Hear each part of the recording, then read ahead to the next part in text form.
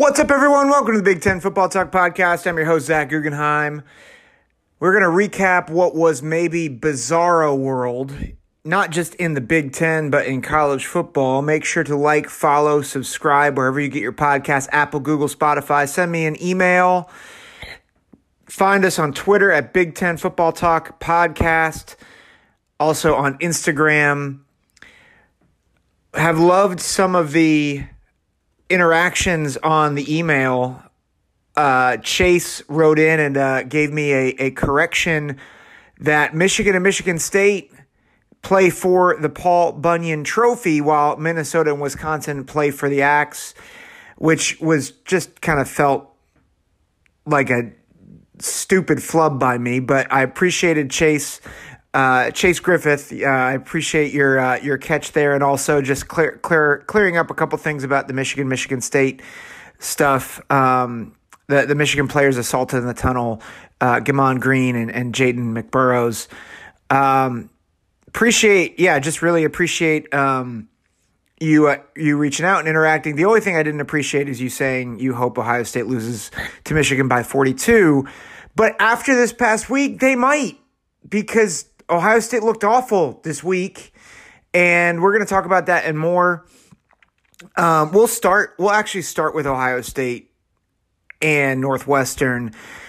Northwestern, they do this where they show that they could be at least somewhat competent at times, but there's no excuse.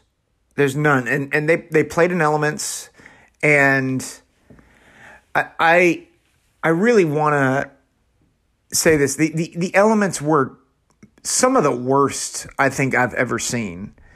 And so I want to be clear as I recap this game. None of this is about CJ Stroud. Like, Stroud did not throw particularly well. There were like 7 or 8 drops by the receivers and tight ends. So that was a problem.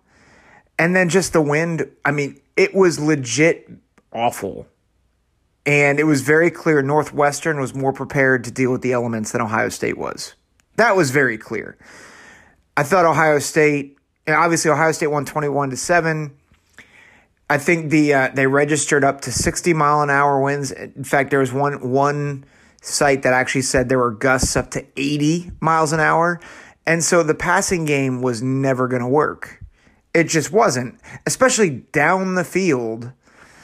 And so my two big, I think a couple of big takeaways. One, Northwestern, when Pat Fitzgerald is up against a wall, he still can coach. He still can coach. When we went to the Wildcat, that was a big chunk of their offense, a lot of quarterback run, a lot of their offense. They ran for over 200 yards. I know people will look at 3.8 yards per carry and think, oh my gosh, that's not that bad. I honestly, as an Ohio State fan, am concerned. Evan Hull is a dude. 30 carries, 122 yards, a touchdown, right? Porter is a really good change of pace back. I think they do have something in Brandon Sullivan. Northwestern is always going to have a talent disparity, but I thought they managed the game well. And honestly, if it weren't for the wind, I think they probably get more than 7 points on the board because they had to keep going for it at 4th down. And so maybe they don't because their field goal game is not exactly great. But I thought Northwestern, for what it is, for where they are, I thought it was a well-coached game. I thought they played a little bit of mind games with with Ohio State with the opening of the game. No music, no one was out there during pregame warmup, so Ohio State just was very lackadaisical in this game. which gets me to Ohio State. I think there's a couple, I wouldn't say excuses, but a couple of things where I'm like, okay, that makes sense. Ohio State came into this game flat. It's hard to get up after a win over Penn State against a team that's 1-7, now 1-8. I get that. It's hard to throw the ball in 60 to 80 mile an hour winds. I think it was 30 to 40 throughout the entire game. Wind is awful. Like, wind is far worse than rain or snow. So that makes sense. Here's my two big takeaways. Ohio State's not physical, and Ryan Day should give up play calling. Because Ryan Day, he said in the post-game presser, we couldn't throw in the first half, and so we had to think of something else. Brother, you threw the ball 16 times in the first half. That's not learning. I mean, that's the definition of insanity is to do the same thing over and over and over again, expecting different results. And it wasn't just like screens, which actually this game would have been great for screens. It wasn't short passes. A majority of these throws were deep shots and sideline throws 10 to 15 yards down the field and chunk plays over the middle for 15 to 20 yards. It's like, what are you doing? What the actual heck are you doing? It was insanity. And so, and listen, they made the adjustments when they needed to. You know, they had C.J. Stroud pull on the quarterback read or the read option, which was great. They had a couple of jet sweeps that worked, so that was great. Like they made adjustments. They came way too late. Like, why is Emeka Egbuka getting the ball late in the second quarter instead of mid-first? Why are you pulling out C.J. Stroud at the end or middle of the second quarter? Why are you still throwing the ball? And my bigger problem is this. Why can't you get a push up front? Like, Northwestern is a bottom 20 defense against the run, bottom 30 defense in the country against the run. Like, teams like Miami of Ohio are running on Northwestern. Like, this is the same problem that they had last year, and it's now 3 weeks in a row. Ohio State's not beating Michigan like this.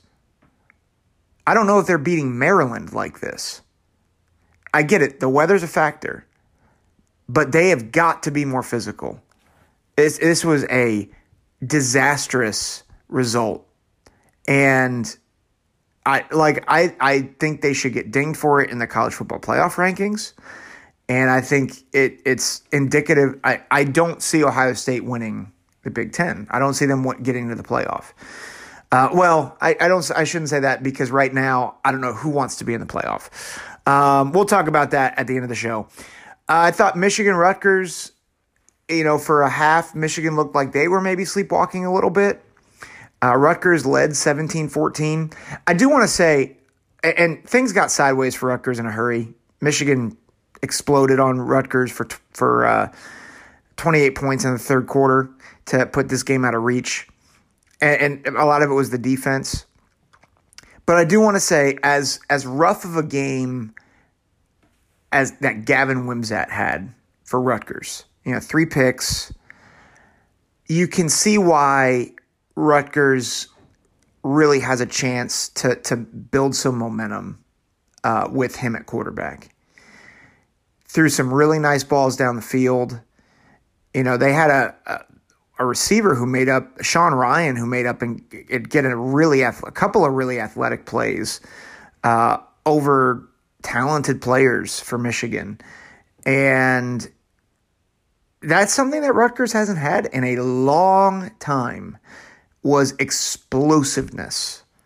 They've had some good running backs, but they didn't have I don't think they had their best running back in. I don't think they had, I'm blanking on his name right now, but the freshman back who's been really good for them, They didn't have him out there, so it was always going to be tough. But I thought they played well. I think we saw the potential of Wimsatt. Sam Brown is the running back I'm thinking of. They didn't have Samuel Brown, but I like where Rutgers is going. I had forgotten that they're 4-5. They're 4-5. I know they're 1-5 in conference, but they're 4-5.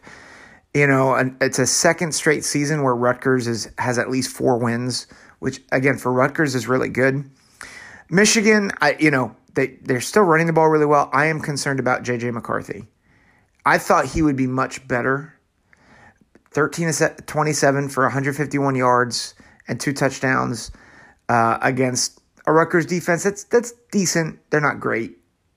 But Michigan did what they needed to do, which they turned Rutgers over, and they made plays down the stretch. So, they were good. Again, and this is my criticism with Michigan is they have some explosiveness. They don't have a lot of explosiveness. So I'm not trying to knock Michigan. Their defense really carried the day in the second half, turning over Gavin Wimsatt. But they're my number 1 team in the Big Ten right now. Penn State, I thought looked really good against Indiana. Indiana, again, I feel like is maybe down with Northwestern as the bottom 2 teams in the conference. But Penn State did what they were supposed to do. They went on the road, and it was windy there. It was windy there, not nearly as bad as Chicago. Not nearly as bad as Chicago. Indiana also didn't have Bazelak. He was out for this game, so Jack Tuttle, Dexter Williams were a couple of the quarterbacks that came in. I thought Clifford played well. Drew Allar was able to get some time in mop-up duty and was really, really good. He came in, I believe, in the second half. If someone wants to let me know if that was injury-induced or if that was just they were up 24-7 at the half and he came in, I wasn't entirely sure. But yeah, Penn State was good. Still a little concerned about the running game, only 3.7 yards per carry. But their defense was stout, and they should have been. Jack Tuttle is not going to win you many games. But, again, props to Penn State. They looked like the 3rd best team in the Big Ten. I give Illinois props 1 week. I've been giving Illinois more than that. But what is up with these head-scratching losses?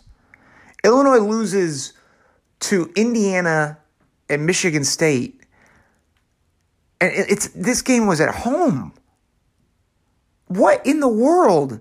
It highlights to me that Illinois is they're a well-coached team, but they don't have the talent.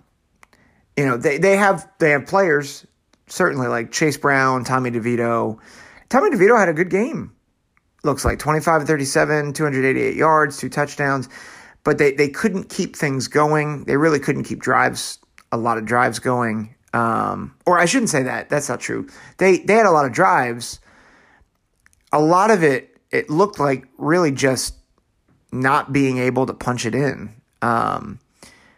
They had, at the end of the game, 2 straight drives that ended on turnover on downs. One, it looked like it was in the red zone.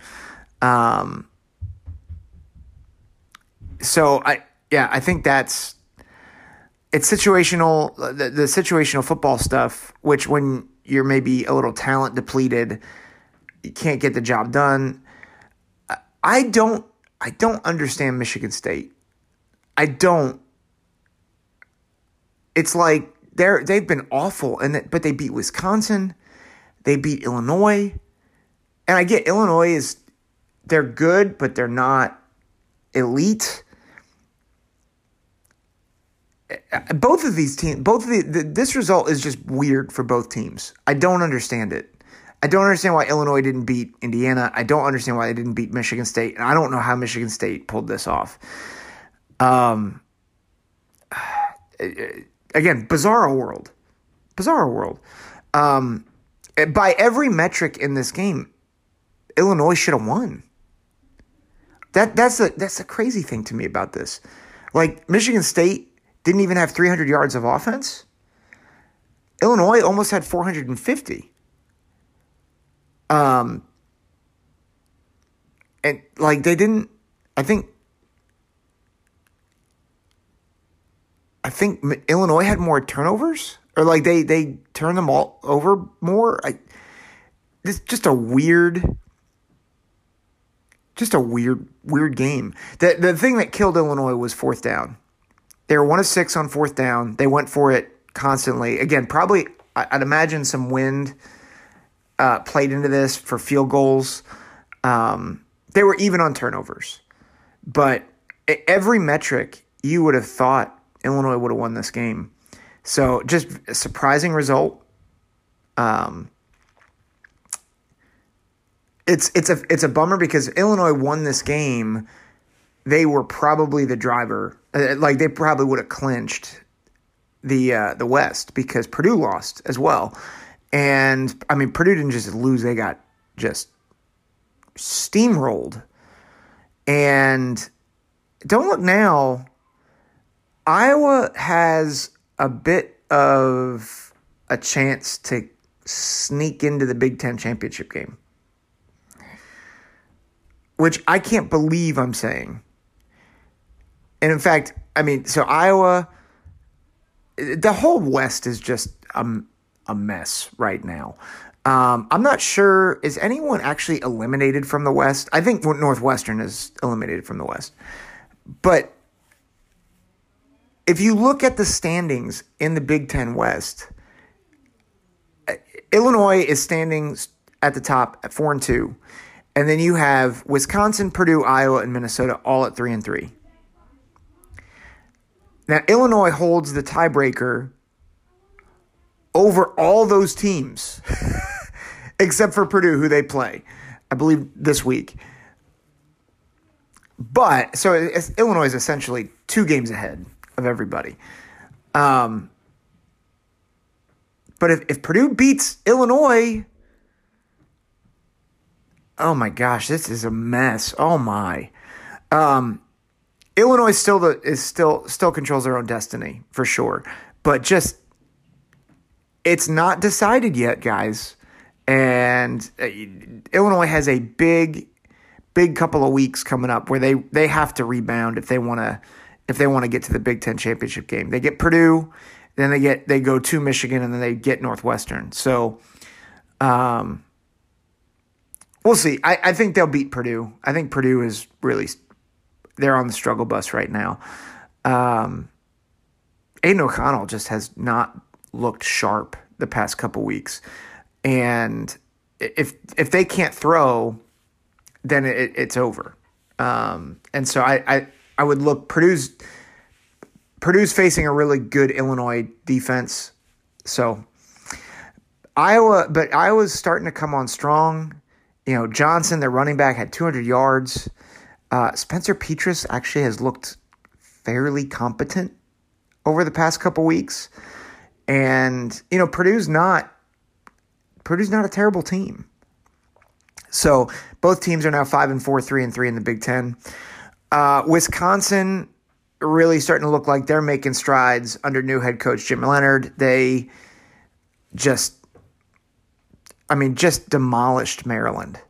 And I know it doesn't look it. It's 23-10, but Tagovailoa had 77 yards. I think wind again might have been an issue there. Just wind was bad everywhere in the Big Ten. I think it was worse over in Chicago in the Windy City. But I mean, Maryland couldn't stop the run. Wisconsin, 46 rushes, 278 yards, 89 of that coming on one carry by Isaac Guerendo. But I mean, Maryland couldn't run. They couldn't throw. It was a bad performance by Maryland. And Maryland's got a rough 2-game stretch now where they have Penn State and Ohio State back-to-back. Although, you know, if Ohio State keeps playing the way they're playing, maybe Maryland actually springs an upset there. I don't know. Maybe I'm being a pessimistic Ohio State fan, but Wisconsin really starting to look like Wisconsin again, which is really good news. And then Minnesota, they came back. Kalia Kamanis, I'm not sure I'm saying that name right, but he came in relief and did his job. Mo Ibrahim, 32 carries, 128 yards. Not great, but I mean, did what he needed to do, and Minnesota got a win. And again, Minnesota not in a bad position for the West right now. So again, I don't know what things are going to look like down the stretch. The next 3 weeks are going to be very, very interesting because if Illinois beats Purdue, then it's probably over. Because even if they lose to Michigan, they get Northwestern, and unless a Northwestern shocks the world, I think Illinois is probably going to the Big Ten title game. But if Purdue wins, that bodes really, really well for everybody else in the West, because I don't think I don't think Illinois is beating Michigan. So, a lot of intrigue in the Big Ten West. Now let's talk about the national picture real quick before I sign off.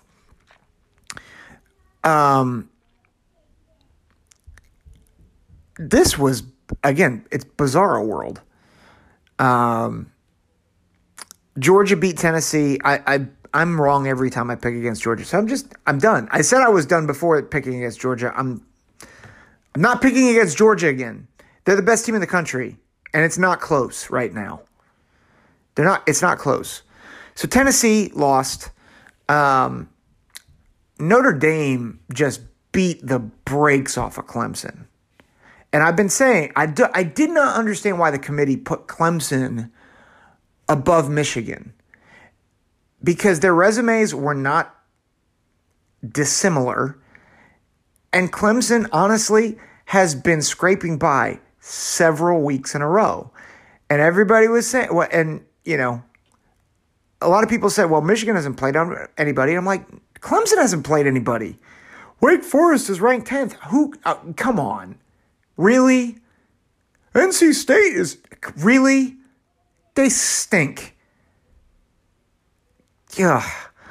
And so Notre Dame, who everybody's been saying is bad, which I've been saying, listen, I know they lost. I know they lost to Stanford. I know they lost to Marshall. First-time head coach. He's figuring it out. Notre Dame has more talent than you think. And what happens? Their lines took over. They got turnovers. They got a block punt, and they beat the brakes off of Clemson, 35-14. I mean, it was beat down. Clemson's done, by the way, which is great, because if they got into the playoff, they would have gotten just shellacked. So they're done. I don't think they're getting in. They're certainly not getting in over a one-loss Pac-12 champ.